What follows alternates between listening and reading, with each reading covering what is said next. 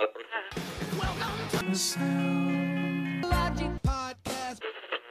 guys with no credentials. Reviewing Rolling Stone 500 greatest album.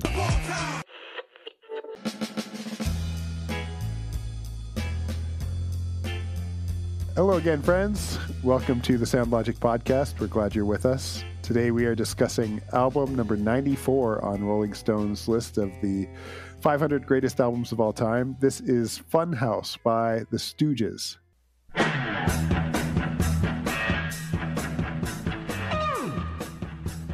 Mike, do you know at what point they became Iggy and the Stooges? Well, you know what? I was going to bring that up at some point because I guess we're skipping ahead a little bit, but my knowledge of the Stooges is as close to zero as you can get.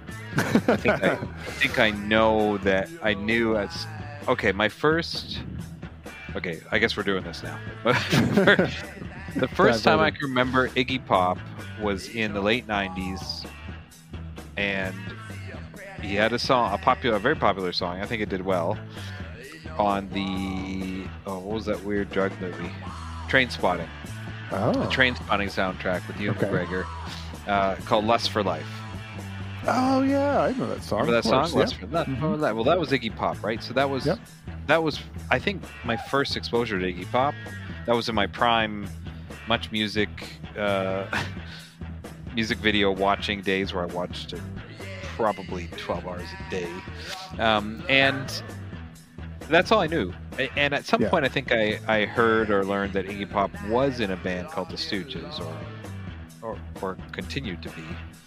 And that's it. That's all I know about the Stooges. Never listened to an album.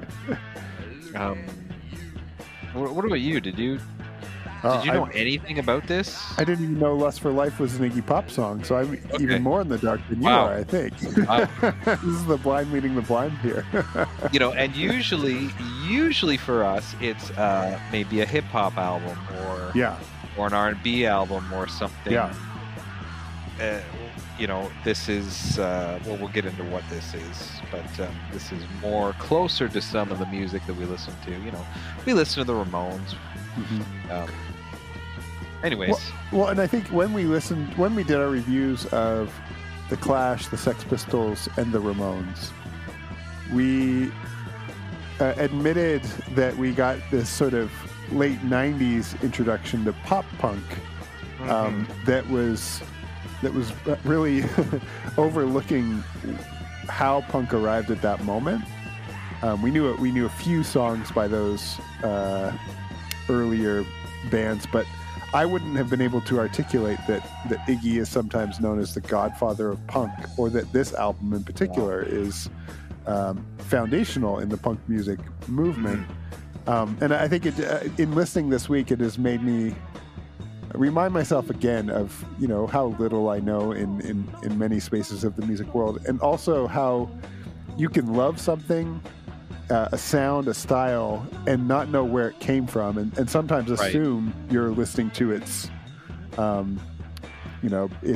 sound breakthrough or something, totally oblivious to the way that it's been built up over time. Yeah, absolutely. That keeps happening. Yeah, as we do this, right? That's right. Yeah, for sure. Before we go any further, should we just do some details? I think we both have some strong opinions about this one, so we better get the details out of the way first, so that we can get into some preaching. Sure. Maybe. Oh boy, what we think about this? With again, no credentials.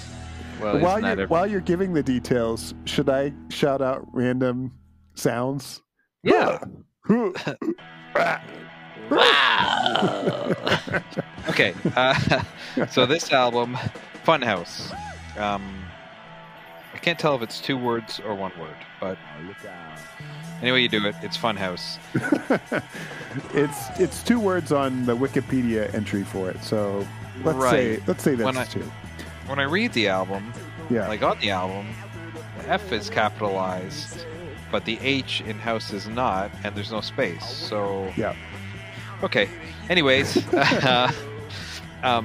released July 7th, 1970. It was early in punk. This was the Stooges' second studio album. All tracks written by the Stooges. That is Dave Alexander, Ron Ashton, Scott Ashton, assume brothers, and Iggy Pop. Iggy Pop's real name, in case you want to know, is really long. Where is it? James Newell Osterberg Jr. James Newell Osterberg is quite a handle. That's kind of punk, or maybe emo. It sounds like he's from London, not from northern Michigan.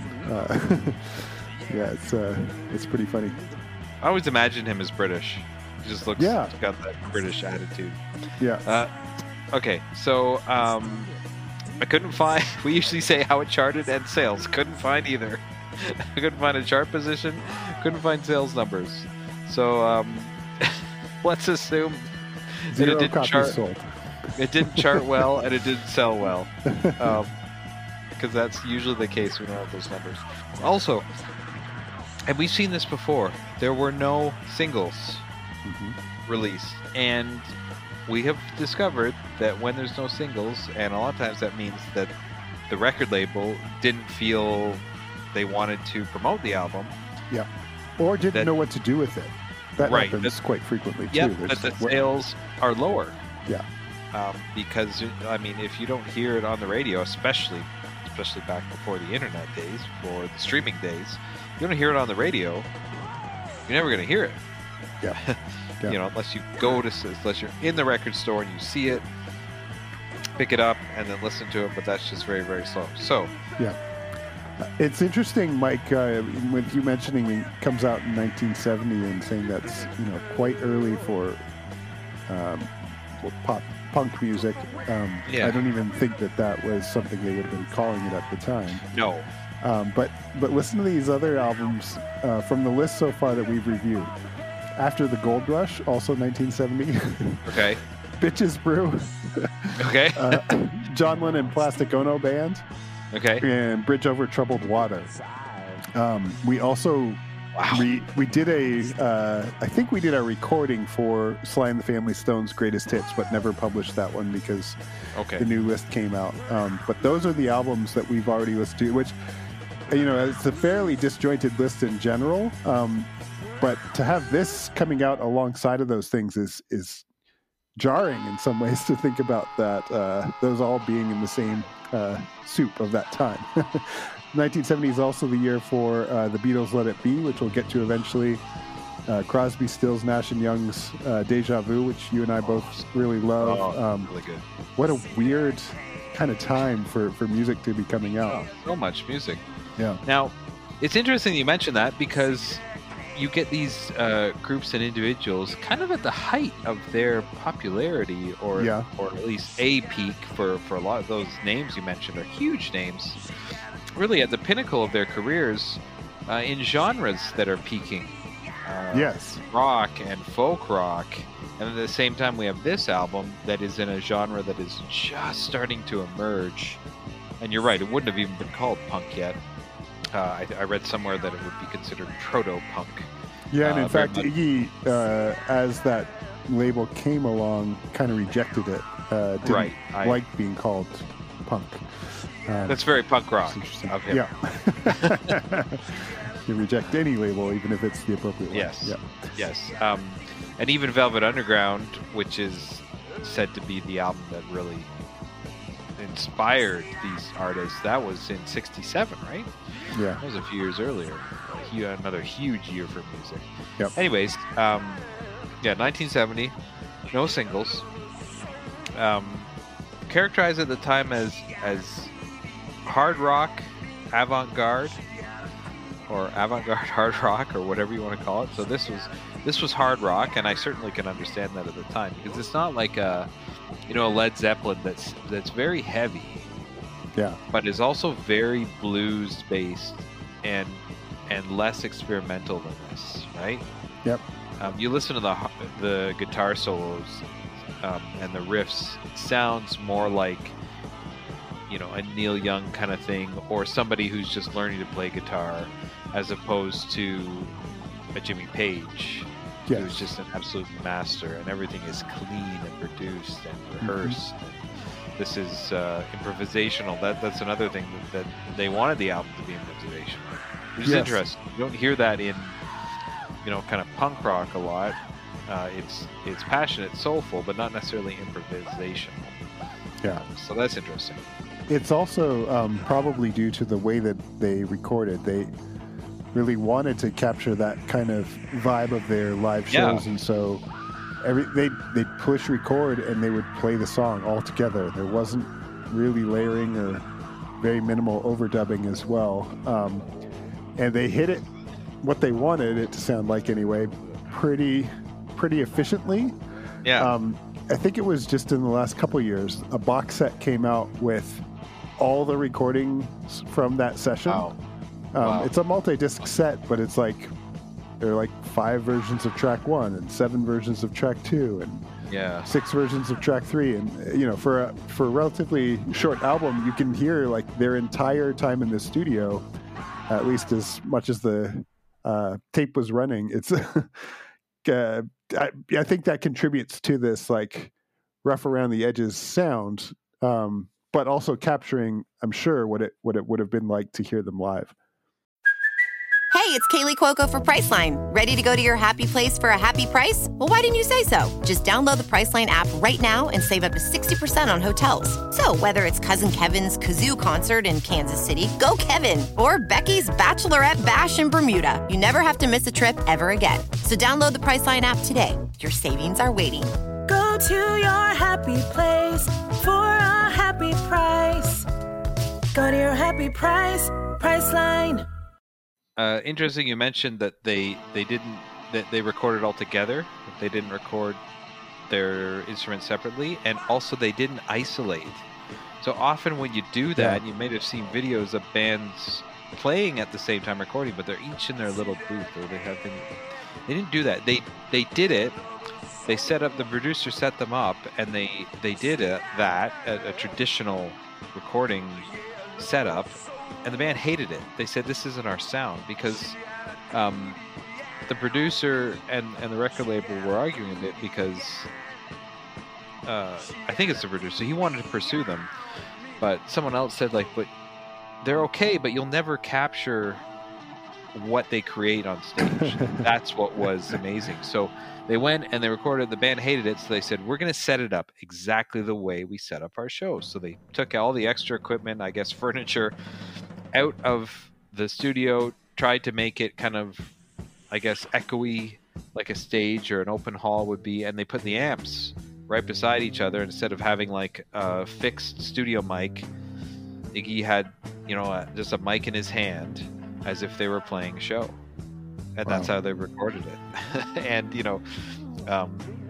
for anyone who's been in the studio, like it, you really try to isolate and get exactly that instrument just alone, and if you don't, it can be problematic. Well, they did pretty good, actually. Like, you can it doesn't sound like it's not recorded it doesn't sound like it's recorded poorly. Right. And I actually think the band sounds really tight. Skipping ahead, I guess, a little bit to how this sounds, but I'm surprised that his vocals sometimes sound like they really were isolated and out in another room. To have him singing along with the band, and to get the sound as separate as it sometimes feels on the album. Like, I found myself thinking about, oddly enough, Trout Mask Replica while I was listening to this, partially because he kind of barks and speaks his lyrics sometimes. Yeah. But it almost felt like a lyric track or a vocal track was just placed on top of the really tight instrumentation at times, which is interesting, and I think I expect a sort of garage band effort to have the vocals kind of melt into the music a little bit more than they do on this album. They're really aggressive and in front of the music, I guess, if that's making any sense. Yeah, it does make sense, and the word that's used is it sounds very raw. Yeah. And that's you can hear that right away. Yep. Sure. Last kind of note on kind of the recording is that Iggy Pop said that his vocals were inspired by Howlin' Wolf, who's a legendary blues vocalist, from I guess the 50s.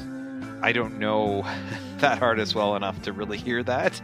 Yeah. And I wouldn't have said, oh, it sounds like a blues vocalist, but I think kind of a raspy kind of thing. Yep. That's what he was going for. Mm-hmm. Which that certainly comes through. Absolutely. Similar to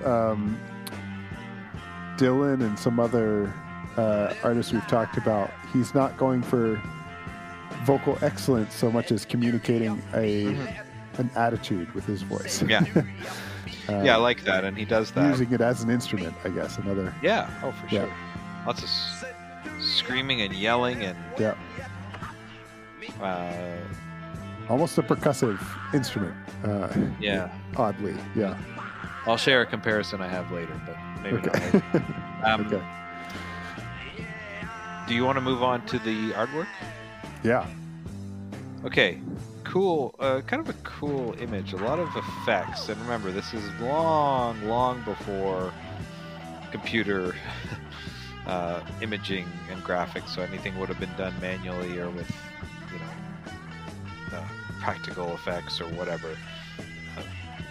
Old school photographic effects. But the colors are red and yellows and oranges. It's a picture of Iggy. I imagine he's singing. I don't think... Does he own any shirts? I've ever seen a picture of Iggy Pop wearing a shirt. His pants are always pretty slack, too. Yeah. There's a few live concerts that live clips that I looked at today where I was like, "Oh, is he actually naked?" And it was just because his pants were below the crowd while he was up on stage. That's funny. On the top left corner, written vertically, so you have to turn your head to read it, the Stooges Funhouse in white, and it's like, I don't know what you even call that.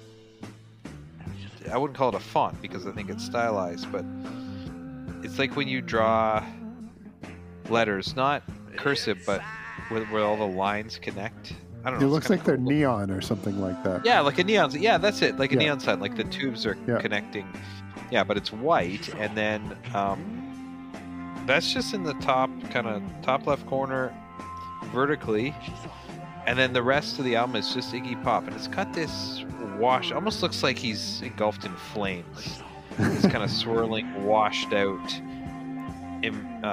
effect on it. I can't tell what's to the top middle right. It almost looks like a fireball or something. I don't know. So black and it's interesting. It's vibrant. You get this sense of chaos and disruption and passion, all this stuff, which I think it actually characterizes this album quite so very well. This is an interesting element. The orientation of this album is sometimes turned on its side, so that the title and the band name are the other way, which makes that orangish blur of someone's face kind of more in tune, and Iggy's head kind of leaning on its side. So that's how it is. There's a face there. Yeah. I didn't even know that. I think it's the whole band, maybe, just in different positions, because there's like the creepy. Yeah, it's Ben. I wish you told me what was going on. And that thing I thought was a fireball. It's like a woman's face. I don't know if it's like a woman. I think that might be another member of the band creeping in there. Yeah. I was looking at this. I just thought it was like swirling. It's a face. It's another face. Okay. Well. Start over. Take two. Good job, everybody. But, I mean, thanks for tuning in. This is what you get. What Greg, I thought was like, is this one ranked pretty high on your list? Oh my god! But the reason that you thought that is because it is so avant-garde, and they're layered in different directions, different sizes, different color palettes. Like the face behind Iggy is red and orange. It is a fireball. It's not a face until you actually see it. It's like is it a woman or a vase kind of trick photography kind of thing. And yeah, it really does depend on which angle you're viewing the album cover. To see it I just feel really dumb right now. Oh, no, don't do that. Man, I wonder if there's a little info here on that. Yeah, I got nothing. It goes with the chaos of the album. Like, we've talked at times about album covers not necessarily fitting with the sound. I like this one. The kind of fiery vibe and the chaotic, disorienting elements. Yeah. It all works for me. And I thought sometimes you hear music, you think like the cover will be a little more maybe violent. I don't really see violence here. Like even the Clash London Calling is the bassist like mid smashing his guitar on stage. And like, yeah. Kind of get that kind of attitude. Anyways, yeah. Check out that album cover if you haven't. Go look it up. It's interesting for sure. Yeah, on the side. I didn't know that. Okay. The other thing, as we move on, looking at the track, there's 7 tracks, 4 on side 1, 3 on side 2. What's the running time? Like 36 minutes total? 36 minutes, 26 seconds. Is this the shortest album we've reviewed? I don't think it's the shortest. I think some of the early Beatles albums eke it out by a minute or two, but it's definitely up there. Very short. You think so? Yeah, I think I looked today. The shortest Beatles album. Please Please Me was 32 minutes. Yeah. Okay. All right. But there was like twice as many songs, but they were all really short. Yeah. Okay. Yeah, but definitely one of the shortest ones. Some songs were longer. I'm sure you weren't a fan of the 7-minute songs, Ben. No. So you prefer some shorter tracks. When you started listening, what was the first thing that you thought? So this, perhaps more than any album we've listened to in the last little while, this album made me think about all the other music, as I referenced, that seems to build off of this. Like I could hear in the way that the sort of like driving guitars reminded me a lot of Cake of all bands. Oh, the way that the instrumentation plays with pace, sometimes even getting a little funky, kind of reminds me of a band that'll come not too long after this, T-Rex, which I think has an album that we'll get to in like 15 years if we get to the end of this list that I really like. The sort of swagger in his voice reminds me of Mick Jagger at times. That's the comparison I would like. And so like rather than really being enamored with the band, I found myself going like, I wonder, is this where this comes from? Is this like and while all that's happening, I wasn't really enjoying the music. And I found myself this like having this dysphoric kind of moment of like, why is it that I can hear some of my favorite sounds in this music and not enjoy the music itself? It was a very jarring kind of experience to both acknowledge and hear some of the foundational bedrock of some of my favorite things and not enjoy the music. Really interesting reflections there. I found it so just very in my face, which is not necessarily a negative thing, but just kind of just right up, as you said before, right up front, vocals right up front, and the guitars just kind of just almost droning, and often the riffs and solos were just like 2 or 3 notes, just like over and over and over again. And it was kind of that was challenging, I think, especially on a first listen through. I was like, okay,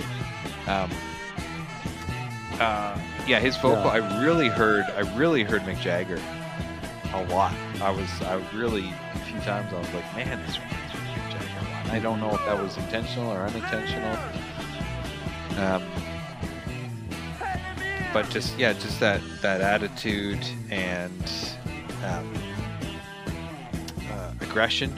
Yes. Not necessarily lyrically, but in the delivery, for sure. For sure. Yeah. There's definitely some attitude here. There's also like avant-garde. I think. Yeah. Really nails it. Like, especially, is it the final track on the second side, LA Blues, that really just sounds like a weird experimental. Hey everybody, let's make some sounds.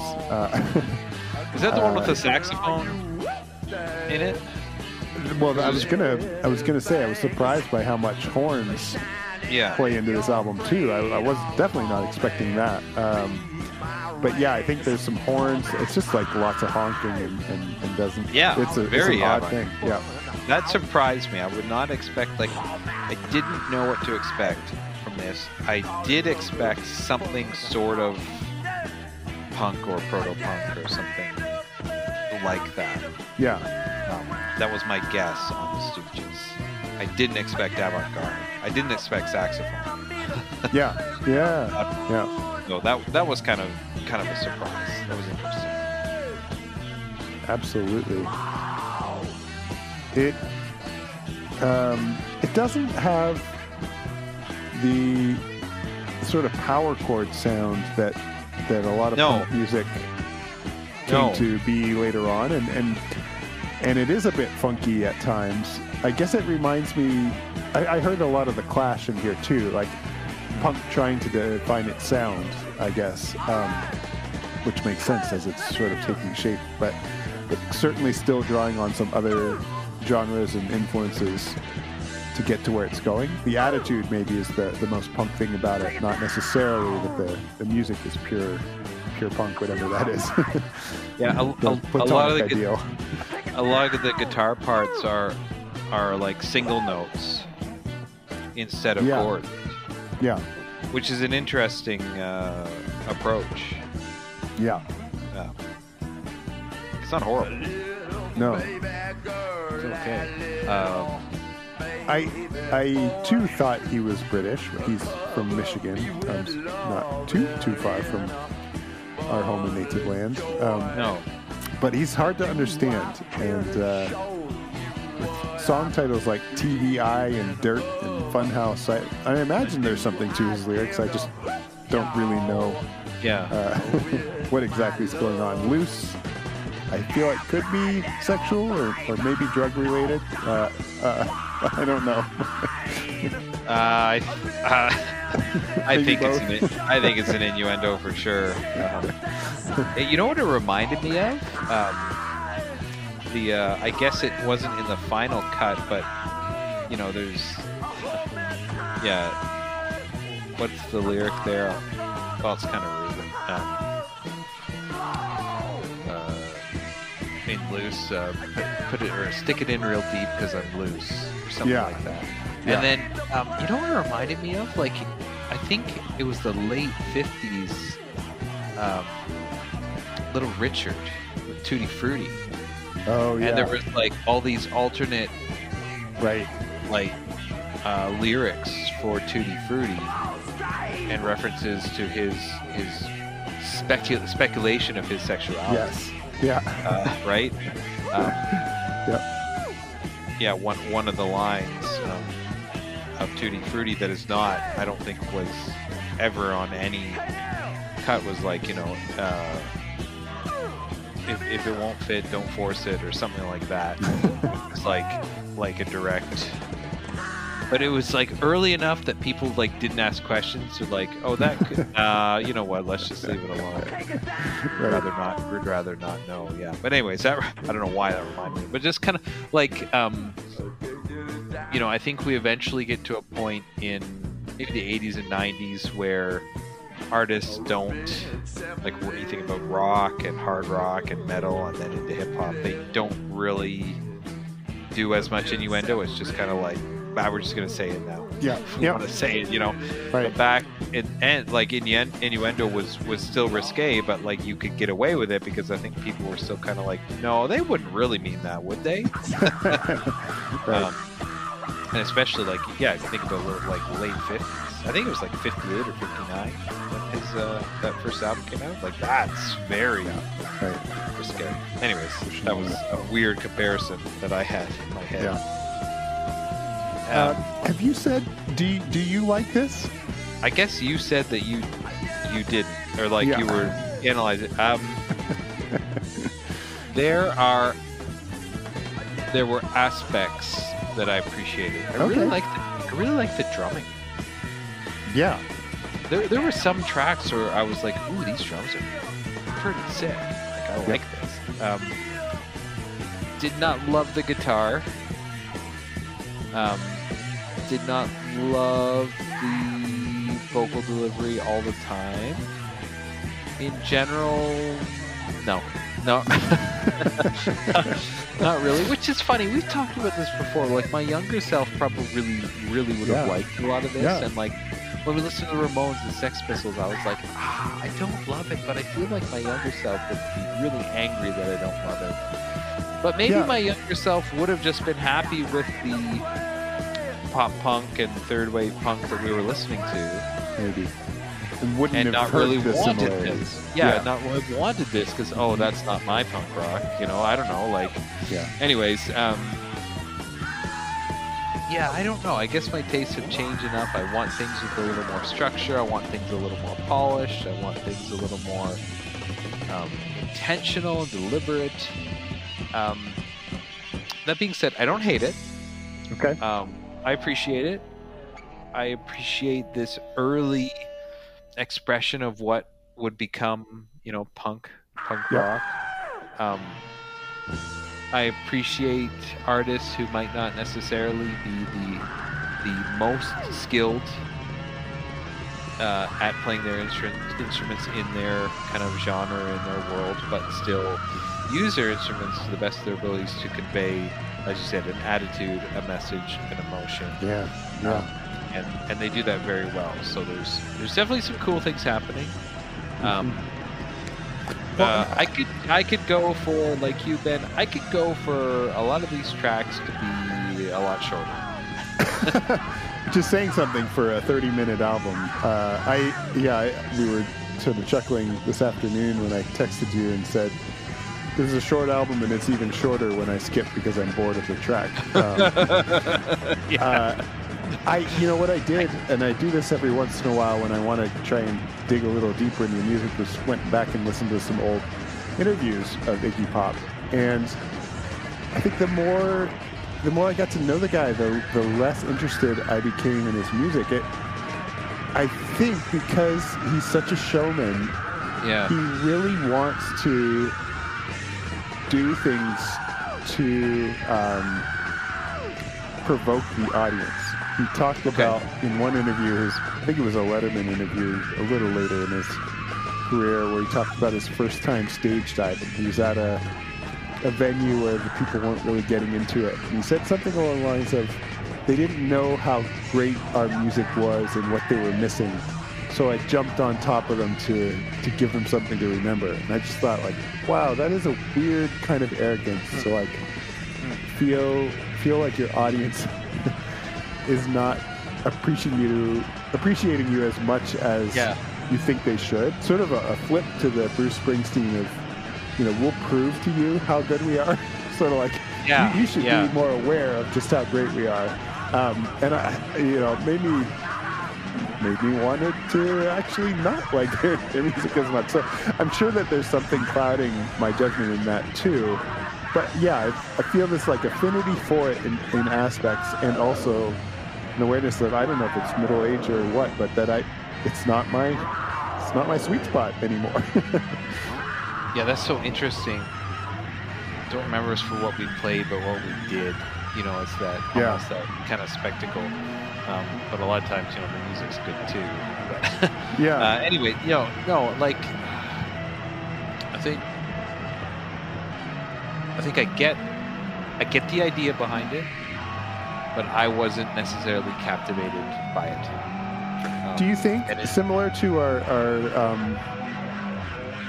self-awareness as we've gone through this, that some of the things that at one point would have made people sit up and take notice no longer sounds as revolutionary? Like, do you think there's an element of that in this too? Like, yeah, I think so. That, yeah. No, you're absolutely, and we've done that before. We're like, you know, people.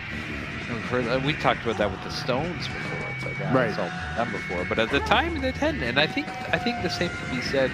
I'd be very curious to know what might have happened if maybe they had created a few more tracks on the album that were made radio worthy, or a little more radio friendly, I guess is a better term, and promoted this. What might have happened? Because I don't think it was promoted hardly at all. So, you know, I think at the time, yeah, this is just really wild stuff. Like really wild. 1970, and all the bands you talked about before, you know, Simon and Garfunkel and John Lennon, and even that John Lennon album is a little edgy too. Yep. But this is like just way past that. I think there's an element of that, Ben. We've heard so much of this for the last 50 plus years that it's hard to remember a time when this was brand new. Yeah. This could be challenging, but we got to pick a couple of our favorite tracks for Spotify playlist. So, is there one you would pick, if not your favorite, at least one to represent this album? With one in mind. I think I would go with Dirt. Okay. It's got a bit more of that funky rhythm that I was talking about. Shows up here every once in a while. You picked a 7-minute song. Yeah, I know. That's one sticking point for sure. That's not characteristic for you. Yeah. How about you? I'm gonna go with TVI. Okay. As much as there's parts of it that are obnoxious, it is also like it's catchy. Like I remember that, and he says it so TVI. Yeah, it's just so. But it's interesting, and I think I like what they do. And there's even a point near the end where it almost like it stops and then they come back in. It's kind of cool. But yeah, I think that would be mine. We'll add them to our playlist. Another day is here, and you're ready for it. What to wear? Check. Breakfast, lunch, and dinner? Check. Planning for what's next and how to save for it? That's where Bank of America can help. For your financial to-dos, Bank of America has experts ready to help get you closer to your goals. Get started at one of our local financial centers or 24/7 in our mobile banking app. Find a location near you at bankofamerica.com/talktous. What would you like the power to do? Mobile banking requires downloading the app and is only available for select devices. Message and data rates may apply. Bank of America NA, member FDIC. When you need mealtime inspiration, it's worth shopping Kroger, where you'll find over 30,000 mouth-watering choices that excite your inner foodie. And no matter what tasty choice you make, you'll enjoy our everyday low prices, plus extra ways to save, like digital coupons worth over $600 each week. You can also save up to $1 off per gallon at the pump with fuel points. More savings and more inspiring flavors make shopping Kroger worth it every time. Kroger, fresh for everyone. Fuel restrictions apply. They're in there. They're in there. Okay. All right. Let's move on. What has aged well? What has not? This is tough because and we've talked about this a few times recently where we go, well, this was kind of unique when it came out. So how do you, right. you know, like how do you, right. I think for me, I'll go first. You mind if I go first? Yeah, go for it. I'm doing it anyways. Avant-garde has always been challenging because even if it's quote good, and I mean avant-garde is not it's not really out there to be necessarily good. It's out there to be an expression, right? Mm-hmm. So it's always been challenging, and I can't think of any avant-garde. Like, can you think of anything avant-garde on the radio? Like, I can No. think of some solos that might be a little dissonant, Yeah. but there's really you don't really hear that. So that I don't necessarily say that it hasn't aged well, but it's always challenging, and a lot of this is avant-garde. I think certainly production quality has improved. I think about a solo, like a Neil Young guitar solo on like Southern Man by CSNY. Would have been similar to what I'm hearing here, which I think was, you said, I think Southern Man's on Deja Vu, so released the same year.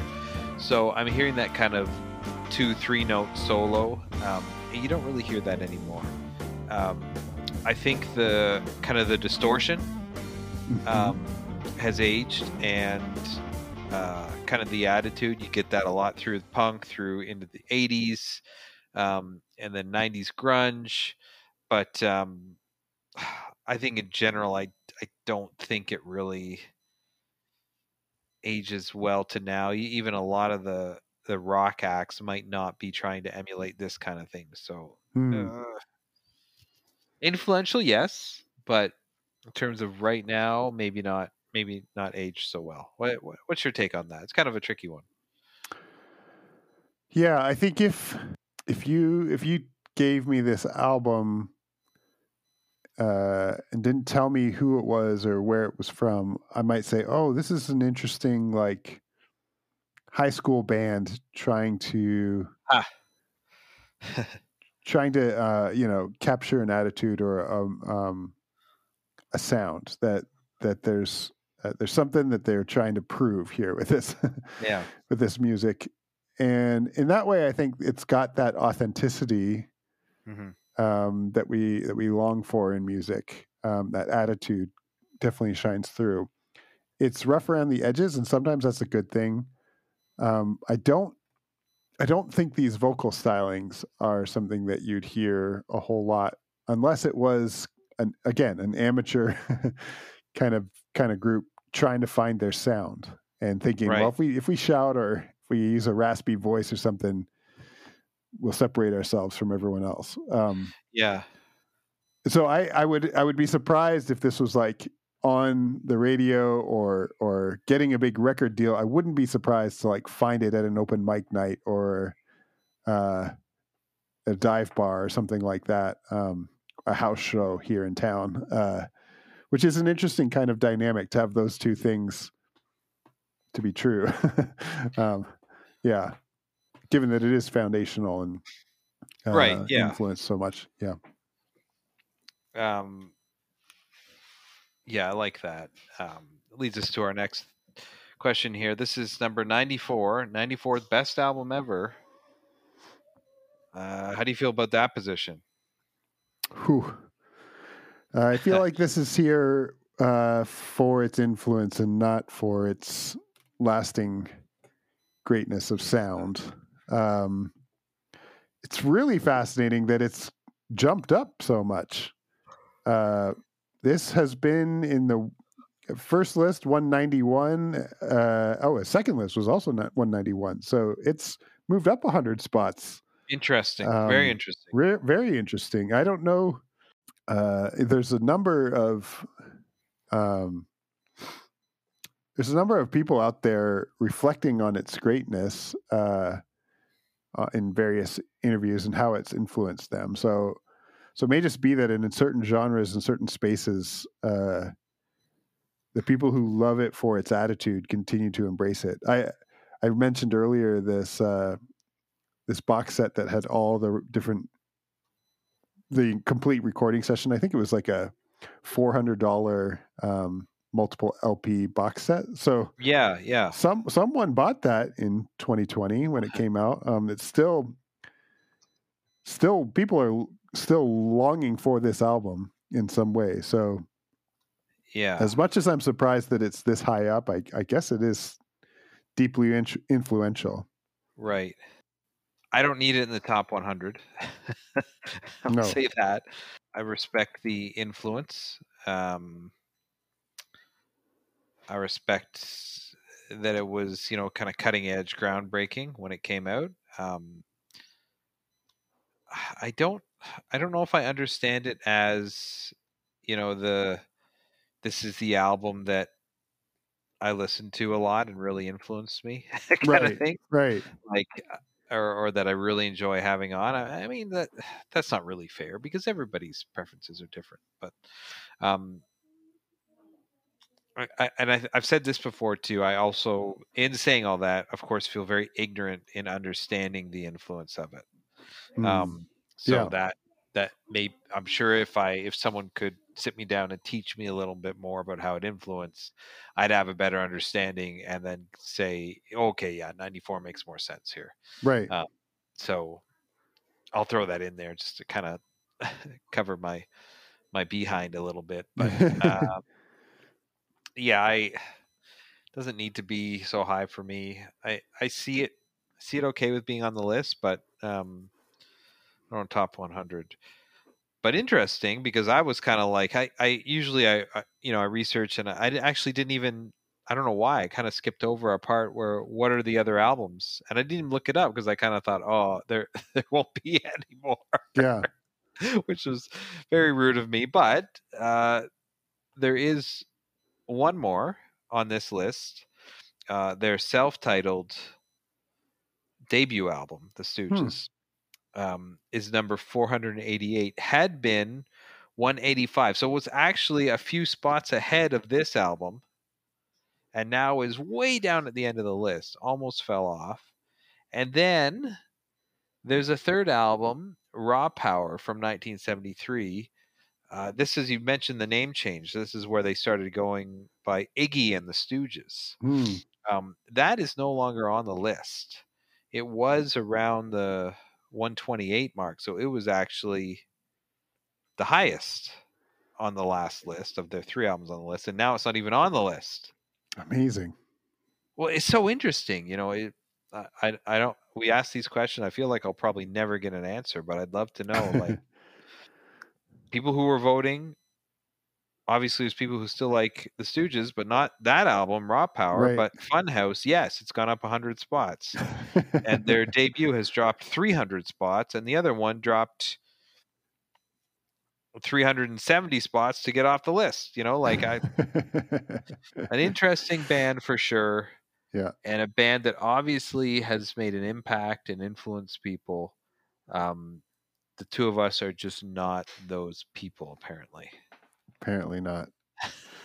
And you know what? Like, we listen to a lot of different music each week.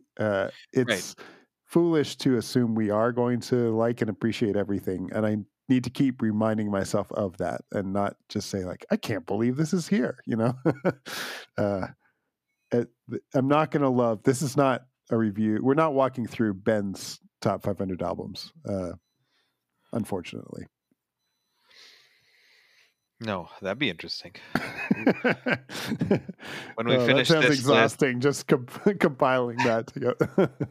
Yeah, and now we get a taste of how hard it was to do this. Yeah. Any other comments before we close out here, Ben? No, we said actually a lot more than I thought we'd say. Yeah, we did. Given the way that I now see how it fits into the greater music canon, I'm glad we did this, even though I, get to the end and think I'm probably never going to put this on again. I like knowing sort of where things come from and how they get there. And this definitely feels like it fits with that part of our journey. Absolutely. I'm always excited to listen to new music, explore something I haven't before, even if it ends up being something I don't particularly care for. I really enjoy, just adding another little thing in there to what all of this incredible amount of music that is there for us. Exactly. We switch genres again next week. Oh boy. Big time. Why don't you tell our listeners what we got coming up? Yeah, we're getting to take a visit to the Six. We up our Canadian content just a little bit by shifting to Canadian artist Drake, and his album Take Care comes in at number 95. So I don't think I could even say a Drake song. I know so little about this artist.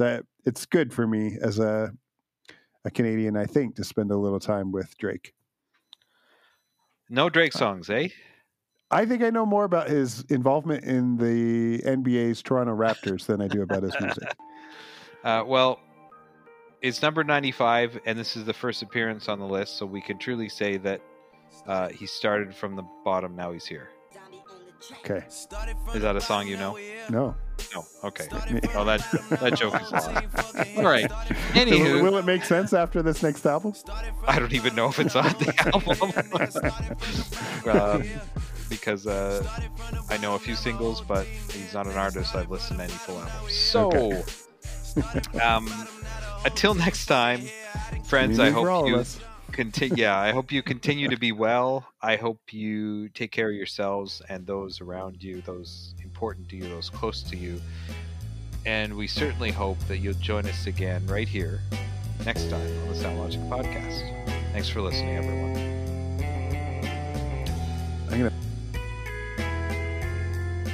If you like what you hear, subscribe on your favorite podcast app and write a review. Send us a message at our Facebook page, on Instagram, or through our Sound Logic Podcast Twitter feed. Thanks for listening.